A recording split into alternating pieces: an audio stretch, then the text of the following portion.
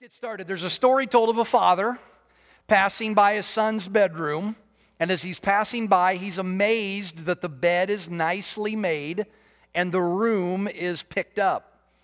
As he's peering into the room, he notices an envelope sitting on the pillow on his bed that simply reads, "Dad." So he walks over, he opens it up, and he reads the letter. Here's what it said. "Dear Dad, it is with great regret and sorrow that I'm writing you. I had to elope with my new girlfriend because I wanted to avoid a scene with you and Mom. I have found real love with Stacy, and she's so nice to me. But I knew you would not approve of her because of all of her piercings, tattoos, tight motorcycle clothes, and the fact that she's much, much older than I am. But it's not only love, Dad. You see, she's also pregnant. Stacy said that we're going to be very happy. She owns a little shack in the woods, and we have a stack of firewood that's going to last us all winter. We share a dream of having many more children together one day. Stacy has opened my eyes to the fact that marijuana really doesn't hurt anyone. We'll be growing it for ourselves and trading it with the other people that live nearby for cocaine and food. In the meantime, we'll pray that science will find a cure for AIDS so Stacy can get better. She deserves it. Don't worry, Dad. I know I'm only 15, but I know how to take care of myself." How many times have you heard that from your teenager? "Someday, I'm sure that we'll be back to visit so you can get to know your grandchildren. Love, your son, John. P.S. Dad, none of the stuff above is true. I'm at Tommy's house. I just wanted you to know that there's worse things in life than report cards. I love you. Call me when it's safe to come home." Amen. Well, there you go. If you're a teenager, do not do that to your parents. Amen. The joys of fatherhood, the joys of parenthood. At the end of service today, we're going to do a drawing for the men, for the dads in here. We've got some really nice gifts that we're going to be giving away, so I hope you registered at the registration table in the lobby when you came in. Okay, if you have your Bible or Bible app, go ahead and turn to Psalm chapter 112. I'm not going to speak a long time today, but I am going to give you a lot of information. This is more of a teaching today, and it's a great message to take notes if you're a note taker. So I'm going to be unloading a lot of information on you over the next few minutes, so just get ready for that. Psalm chapter 112 and verse number 1. If you do not have a Bible, we do have them available for you at the hub. We have them in English and in Spanish, so just stop out there and tell them you need a Bible, and we'll be more than happy to give you one. We're going to be taking a quick break from the series we started last week called Set Free. We'll get back into that next week because I wanted to pause for Father's Day and share a great truth from you. Pause for Father's Day and that doesn't just apply to the men or to the dads. It's applicable to all of us. So here we go. Psalm chapter 112 and verse 1. Here's what it says. "Praise the Lord. Blessed is the man who fears the Lord, who delights greatly in his commandments. His descendants will be mighty on the earth. The generation of the upright will be blessed. Wealth and riches will be in his house, and his righteousness endures forever. Unto the upright there arises light in the darkness. He is gracious and full of compassion and righteous." Verse 5, "A good man deals graciously and lends. He will guide his affairs with discretion. Surely he will never be shaken. The righteous will be an everlasting remembrance. He will not be afraid of evil things. His heart is steadfast, trusting in the Lord. His heart is established. He will not be afraid until he sees his desire upon his enemies. He has dispersed abroad. He has given to the poor. His righteousness endures forever. His horn will be exalted with honor. The wicked will see it and be grieved. He will gnash his teeth and melt away. The desire of the wicked shall perish." I'm calling this message this morning, "The Benefits of Honor." Father, for the next few moments, I ask that you would give me the mind of Christ. God, that you would give me the anointing that I need, God, to present this message.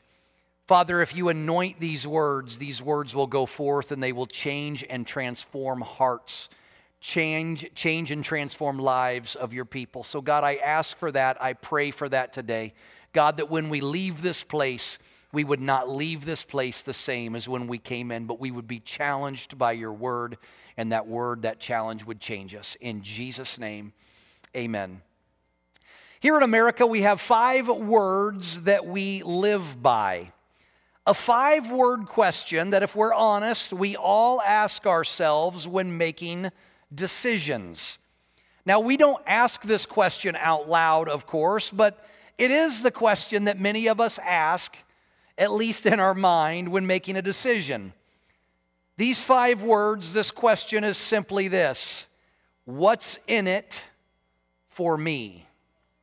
What's in it for me?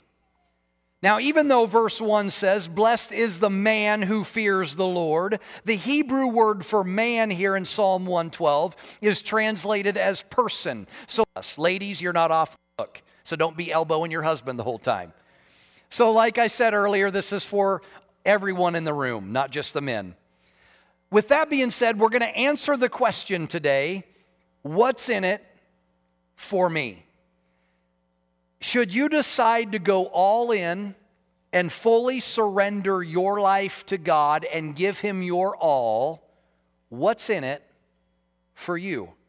Because we're told in verse 1 that blessed is the person who fears the Lord. The Hebrew word for blessed means happy, and the Hebrew word for fear means honor. So this can read, happy is the person that honors the Lord. The world will tell you, if you want to be happy, just do whatever makes you happy. But we've all come to know and understand, if you've been alive for long enough, you know that doing this does not make you happy.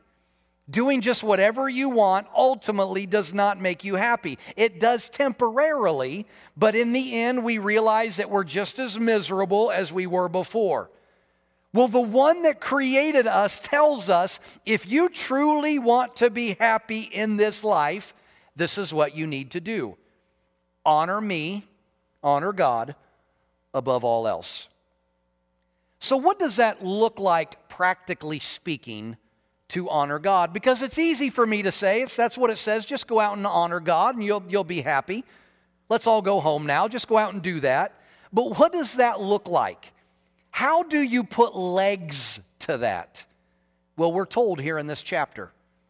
You see, just filling our heads with a bunch of knowledge doesn't do too much. How do we apply it to our lives? How can we take this truth out when we leave here today and actually apply this to our life?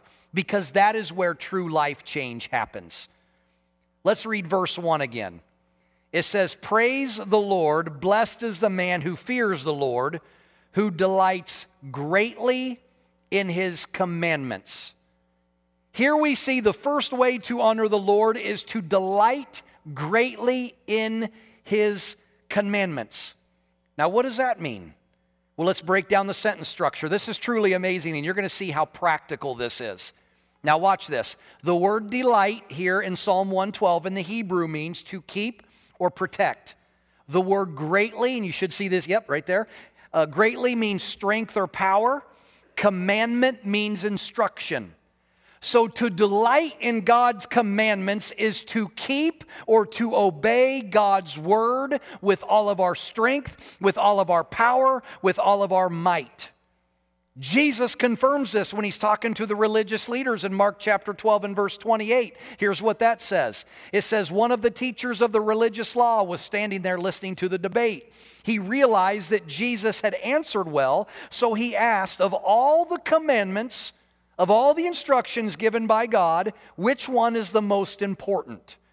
Jesus replied, the most important commandment is this: listen, O Israel, the Lord our God is the one and only Lord, and you must love the Lord your God with all your heart, all your soul, all your mind, and all your strength.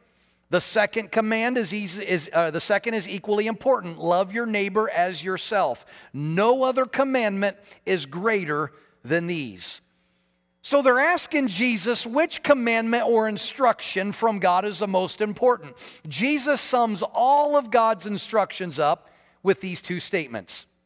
Love God with all your heart, soul, mind, and strength. Love other people as yourself.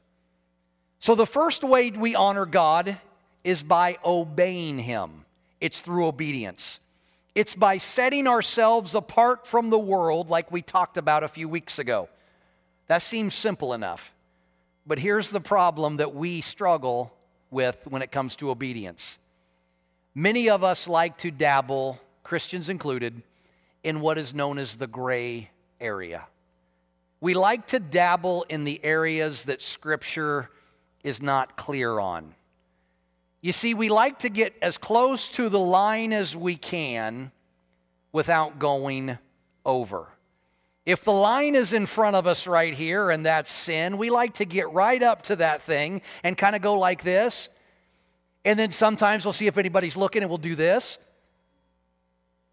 That's what we like to do. We like to get as close to that line of sin that we can, that gray area, so to speak, without going over. You'll see up here, obviously, this is pretty elementary, when you mix black paint and white paint, you get gray paint. Pretty simple.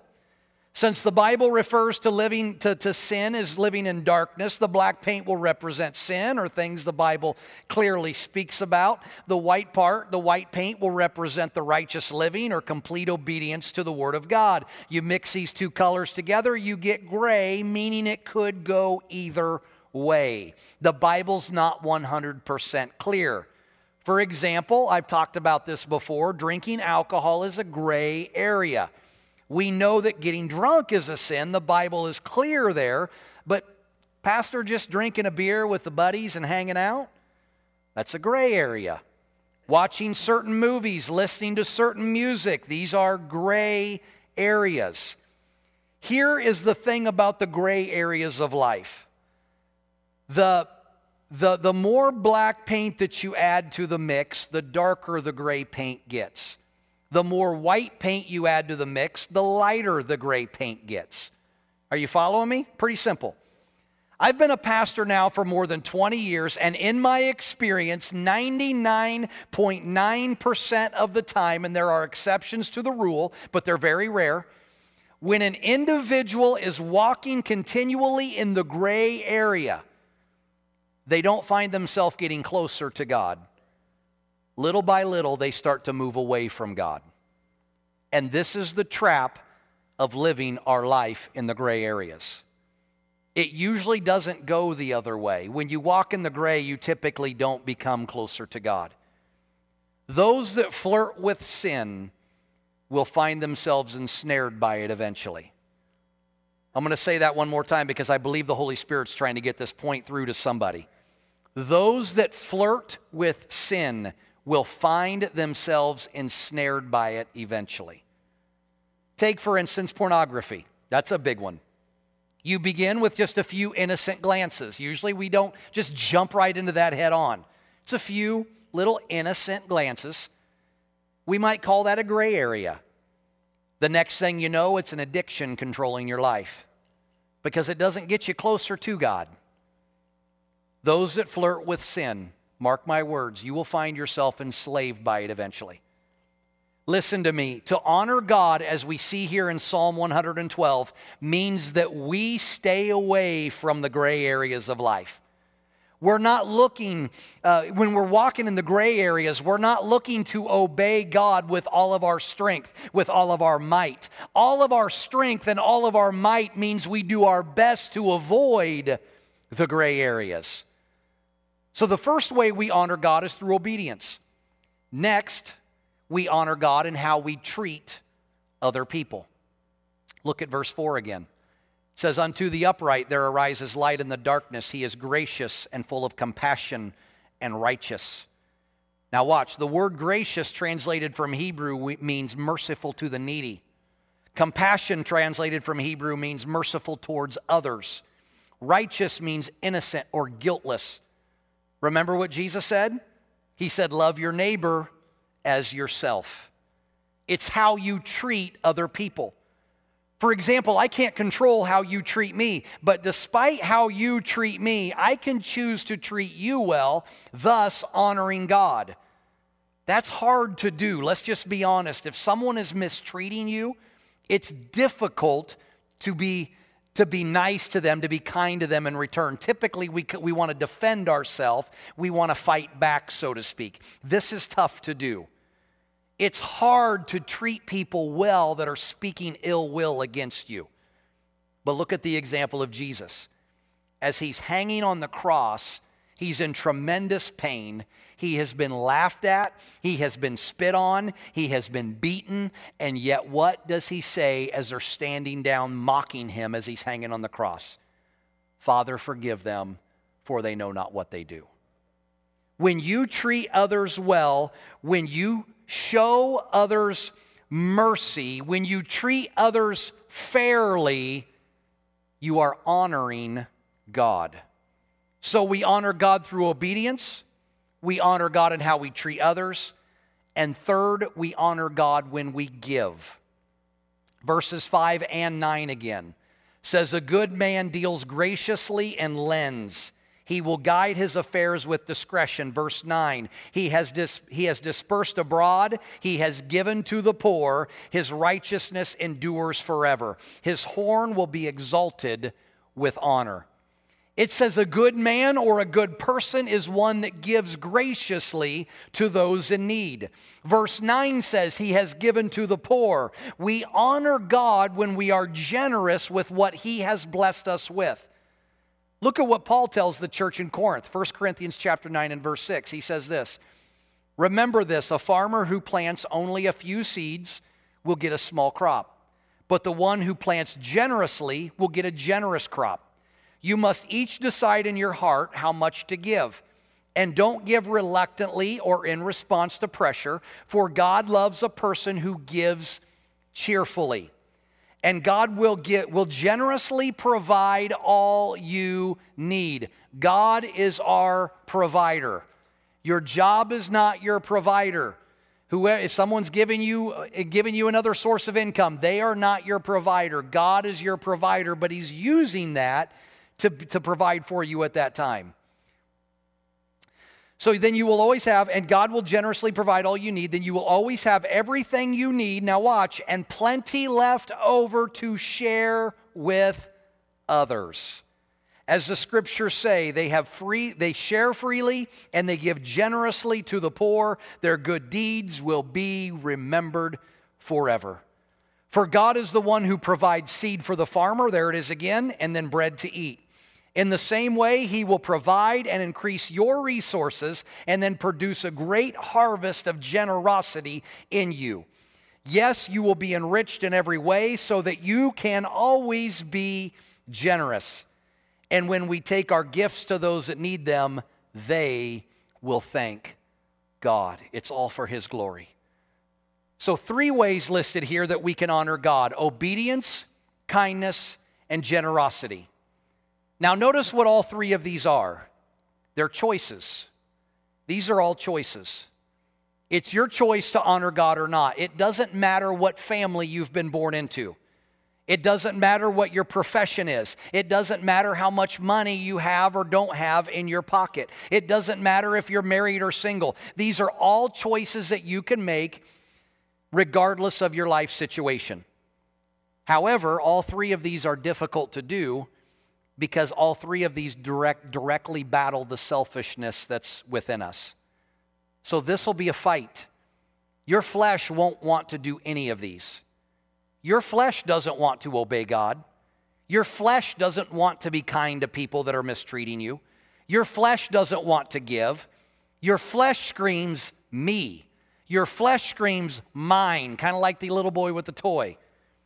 So knowing that, we have to come back and answer that question, what's in it for me? Because that's the question the flesh wants to know. The flesh is saying, when you say, hey man, I want to start obeying God, treating others with kindness and giving greatly to the kingdom of God, the flesh is going to say, whoa, time out. No, that's, yeah. What's in it for me?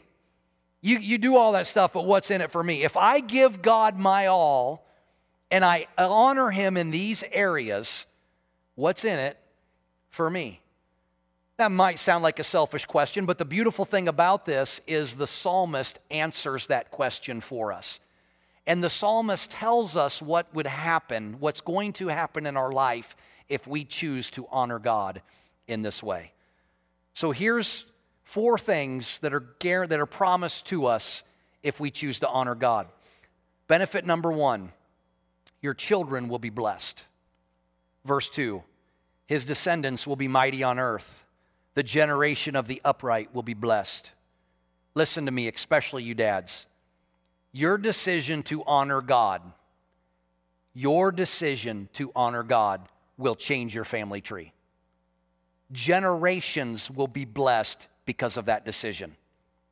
Some of you in this room, some of you watching online, you are blessed because your parents feared and honored God.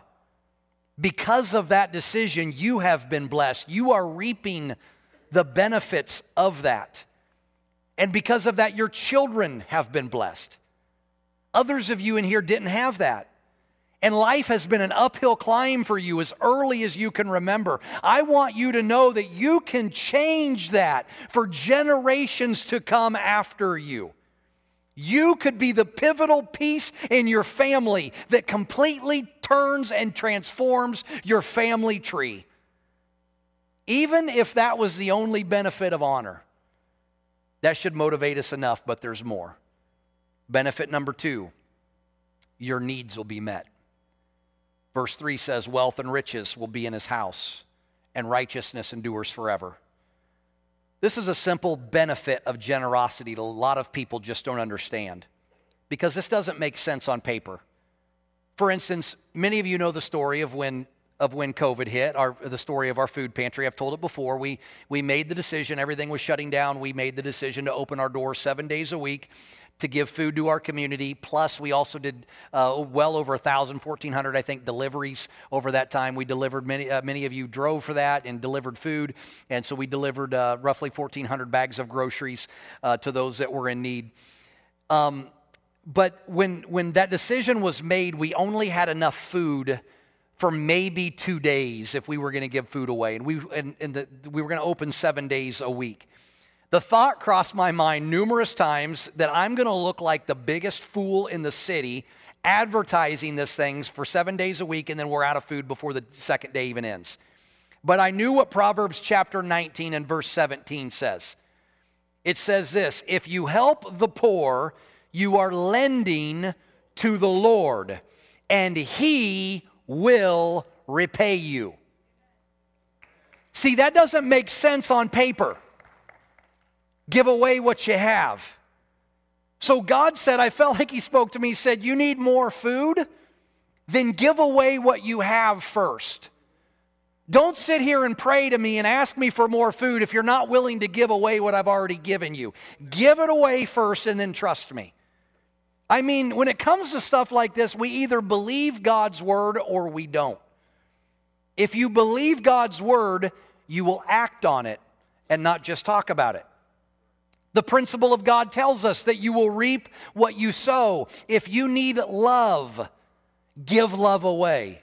It doesn't make sense on paper, but trust me, this works. If you need love, nobody loves me, nobody cares about me, give it away. Find somebody to love.